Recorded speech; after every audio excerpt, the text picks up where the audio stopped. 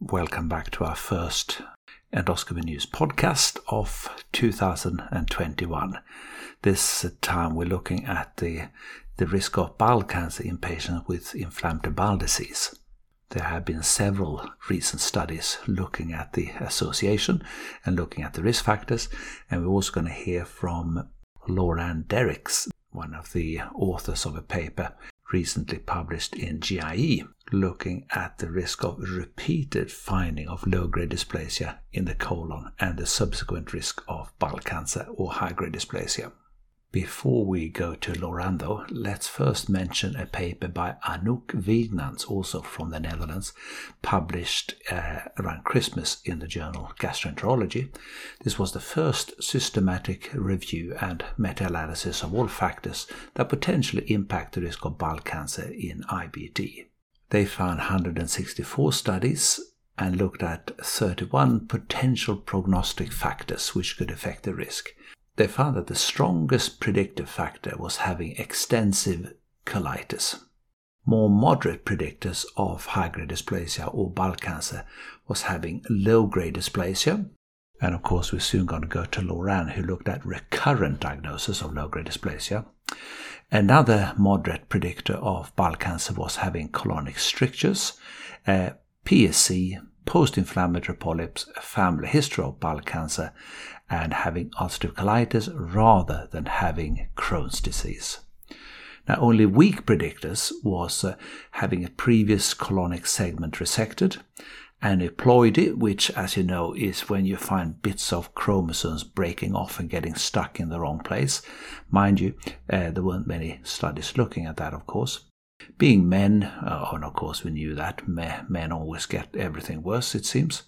Having a younger onset of inflammatory bowel disease and histological inflammation in biopsies. They were all weak predictors. Now, weak protective factors was having had colonoscopic surveillance, and I think that was a surprise, really. You would have thought being on a surveillance program would be a very strong protective effect. But the problem was in this study that the definition of surveillance colonoscopy seemed to vary between studies remarkably. I mean, I thought you were only talking about one thing here. And there was also considerable heterogeneity between the studies and very conflicting results in the subgroup analysis. So on pooled univariate analysis, there was a reduced risk of developing cancer if you're on a surveillance program. But this protective effect was not observed in the multivariable analysis. So there we have it. Other factors with a weak protective effect was being on a 5-ASA or being on thiopurine. Smoking was protective, remarkably increases the risk of all the other cancers, but seemed to slightly reduce the risk of bowel cancer in patients with colitis. Another protective drug was statins, and we know, of course, that statins have anti-cancer effects. And most interestingly, there were some factors we were not associated with any alteration in the risk of cancer, and that was, for example, having had a previous appendicectomy, finding p53 mutations in the mucosa, perhaps because that is so common anyway. The race of the patient didn't seem to make any difference. Being on folic acid or calcium supplements didn't make any difference. Aspirin and non-steroidals didn't seem to make any difference either. And of course, we know already that aspirin and non-steroidals protect best against proximal bowel cancers rather than distal bowel cancers. Now, Lauranne Derikx is on the line, and she's one of the co-authors of the paper entitled Increased Risk of High-Grade Dysplasia and Colorectal Cancer in IBD Patients with Recurrent Low-Grade Dysplasia. This paper was published in GIE 2020. The reference is on the website, of course. Now, thanks for taking the time to speak to us, Lauranne. I know that you're currently busy on secondment with Colitis in Edinburgh. Now, can I first ask you about the background to your recent GIE paper? I understand that it's based on trawling through thousands of histopathology reports from many different hospitals in the Netherlands. Now, In the UK, as far as I know, each hospital have their own report using their own patient identifier, and there's absolutely no way to access the information centrally. Now, is the histopathology reporting system different in the Netherlands? Since 1991, we register all pathology reports central in the Netherlands. So there's one system and everyone uses that system. So we can go back till 1991 and find all pathology reports. Brilliant. So you can track patients through the system? Yes, more or less, because it's pseudo-anonymized into the database. But you do lose some data, don't you? Yes, because we searched in the pathology database and we only have the pathology reports. So what we know is the clinical data from the pathology report. We know, well, the age, the type of IBD. We can extract the extent of inflammation from the pathology reports, but we don't have all the endoscopy reports, and that's a disadvantage of the paper, I think. At the end of the day, you don't necessarily know if that low-grade dysplasia came from a 5mm polyp or a 50mm flat lesion, or was even flat dysplasia in an unremarkable patch of colonic mucosa. Yeah, well, we don't know that exactly. So that's one of the reasons that we are phenotyping these patients into more detail. And whose idea was it to track after low-grade dysplasia, which is a hard target in gastroenterology? The histopathologists find it difficult to make a certain diagnosis of low-grade dysplasia because it is very difficult to distinguish low-grade dysplasia from inflammation. Well, because I think that it's really important to see what the outcome is of these patients with IBD and low-grade dysplasia. And the literature was very limited about this group of patients. And I think that most gastroenterologists do have a patient with IBD and low-grade dysplasia or multiple patients in their practice or in their clinic. I think this is a really good first step to move forwards. And it's one of the things on all the colitis guidelines, is one of the outstanding targets for future research. Yes, that's right. And also when you look in the British surveillance guideline, they advise or they recommend to do a yearly surveillance after dysplasia or low-grade dysplasia is found. But when you look at the evidence for this recommendation, well, actually the evidence is really scarce or really low to recommend this. Well, there is a stop time after 5 years, isn't it, in the BSG guidelines? If you haven't found any further low-grade dysplasia after 5 years, which is a long time, then you can drop the surveillance back to baseline again. Well, what we found is that when a patient has for 3 years or longer no recurrent dysplasia, that the risk doesn't increase that much in a longer follow-up period. So that maybe a better time will be to follow up these patients yearly for 3 years rather than for 5 years. Maybe you've read that paper as well from Bas Oldenburg from Utrecht. He published it a few years ago in Gut, and he looked in low-risk patients when they had 2 negative colonoscopies, whether it was allowed to reduce the surveillance interval, and they found a really low risk in these patients who had 2 negative colonoscopies.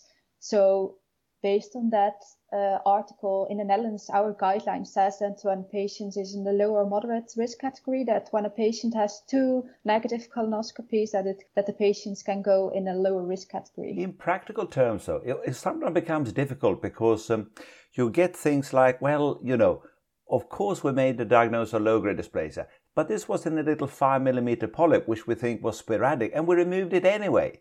The gut feeling of everyone is, I think, that when you have a small sporadic polyp and you remove it, that the risk is gone, but actually we don't know. In the paper, you try to disentangle the problems of sporadic adenoma and colitis-related adenoma from the data set, didn't you? Yes, we looked at the maximum extent of inflammation, and based on the maximum extent, we determined whether a polyp was sporadic or whether it was colitis associated. And what we found was that the risk was actually not different between these 2 groups. And this is a surprising finding. Do you find that there's no difference in the risk of these patients developing cancer in the future? Yes, we didn't find a difference. We looked at advanced neoplasia, so high-grade dysplasia or colorectal cancer. And we also looked at the recurrent low-grade dysplasia risk, and that was also not different between these 2 groups.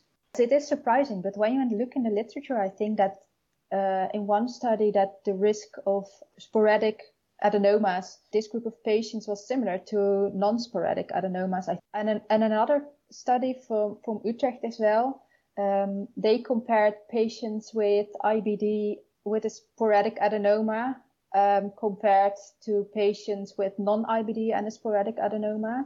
And they found that the risk to develop a neoplasia in future, that it was, I thought 11% versus 5%, so that it was much higher in the sporadic adenoma group in IBD patients compared to non-IBD patients.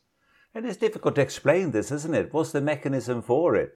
Colitis, you of course have the field cancerization theory. I'm not sure whether that also applies to sporadic adenomas in IBD, but it might be an hypothesis. Yes, this is the conclusion I come to. I always thought that in colitis you can get a field change which you may not necessarily detect down H&E stains down the microscope. The changes are molecular, they're in the DNA, and maybe the same thing happens in normal people. Actually, by the time we start to develop little adenomas, there's been changes, there's been translocations of chromosomes in the stem cells going back and forth, and we're seeing the beginning of a process which has been rolling on for maybe a couple of decades.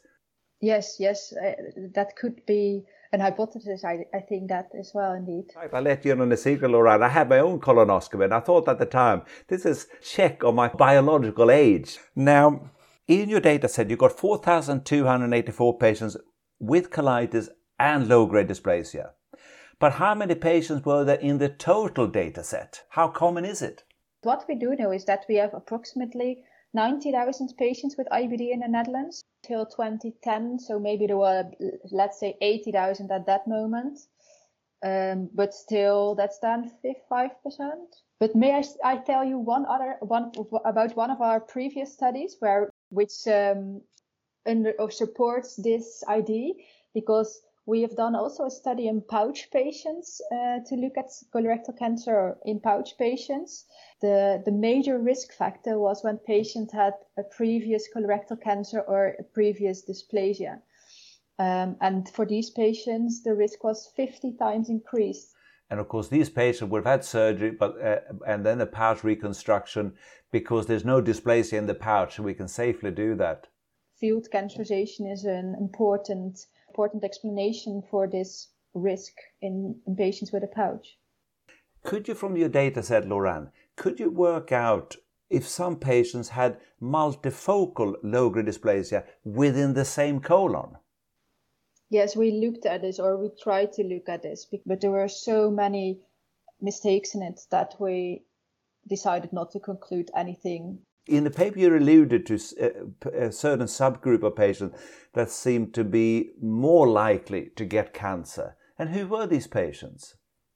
Yes, that's what we have investigated in the previous study. That we found were male sex, a higher age at low-grade dysplasia, and the cutoff value was above 55 years.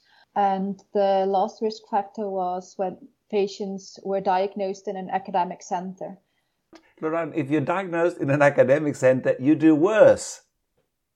Yes, but I think that that's because the pathologists have more expertise to diagnose the low-grade dysplasia. And that would explain it, wouldn't it? If you overcall low-grade dysplasia, if it's actually inflammation you're looking at, then these patients are going to do fine, aren't they? Because they don't actually have dysplasia. It's just inflammation. So how do you think that the guidelines should change now?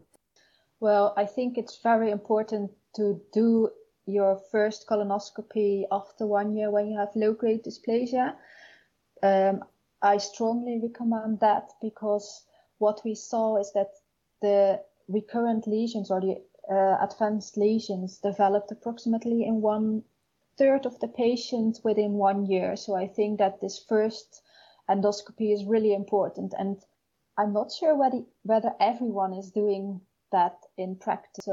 And the other thing, what you might question, is whether we need to survey all these patients for 5 years, or whether we can also survey them for 3 years with a 1 year follow-up or 1 year surveillance interval.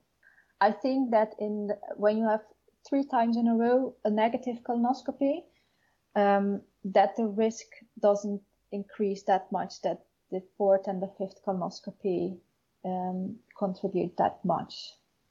So certainly in Leeds, we would do random colonic biopsies and colonic dye staining in patients with PSC, because if you don't look for flat dysplasia, you'll never find it.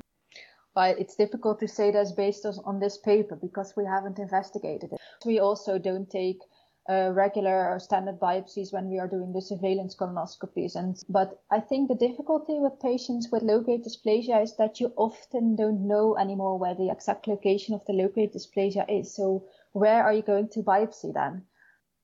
Great. I think we covered a lot of material there, and it puts the UK to shame a little bit, because we should have a linked up histopathology database too, for goodness sake. In the Netherlands, we are not doing it in endoscopy. Everyone has their own system and we cannot look into the different systems. So that's the disadvantage of the Netherlands, but we have it for the pathology report. We could learn from you for the endoscopy and you could learn from us for the pathology report. Now, thanks to Lauranne, who finishes on a diplomatic note, highlighting that there is really good and bad on both sides of the English Channel. You know, I really can't understand why the UK found the Brexit negotiations so difficult. In the discussion, Lauranne mentioned her paper in the journal Gastroenterology from 2014, looking at the risk of dysplasia in patients having undergone ileoanal pouch anastomosis. And I decided to look this paper up for a bit more information. Now, there's not much data on the risk of cancer developing and high-grade dysplasia developing in pouches after previous IPAAs. There was a previous study from the Cleveland Clinic in the US published in Gastroenterology in 2010, and they reported a cumulative incidence of pouch dysplasia, which included not just adenomatous polyps, but squamous cell dysplasia, adenocarcinomas, as well as 3 lymphomas even. Anyway, after 15 years, 2% had developed dysplasia within the pouch, and this increased to 5% after 25 years. Now, of course, this was a single center study, but it included 3,200 patients. But the authors didn't look at the risk factors for developing dysplasia, as far as I can tell. So that's where Lauranne's paper from Gastroenterology 2014 comes handy. And they found the records of 1,200 colitis who had undergone a pouch procedure. Only 16 of these 1,200 patients actually developed a cancer, a bowel cancer within their pouch. But those who did, naturally, this developed what's called the anal transitional zone, which you know is the segment between the dentate line and the surgical anastomosis, of course. Anyway, they found that the risk of developing dysplasia was 1% at 5 years, 2% at 10 years, 3.7% at 15 years, and 2% had developed cancer at that point, and 7% at 20 years, at which time 3% had cancer. Now, interestingly, Lauranne didn't find a particular link between an increased risk of dysplasia and, for example, pouchitis or a long duration of IBD or even PSC. But the risk of cancer after 15 years was 30% in the subgroup who had a previous bowel cancer. So clearly, if you have had a bowel cancer previously, even a small rim of normal, stable-looking mucosa left at the bottom end of the anal pouch poses a substantial risk of cancer. Now, if that is not a strong argument for the cancer field hypothesis, then I don't know what is. Anyway, thanks for listening. That concludes today's podcast. Now stay safe, and I'll catch up with you again in a couple of weeks' time. Bye for now.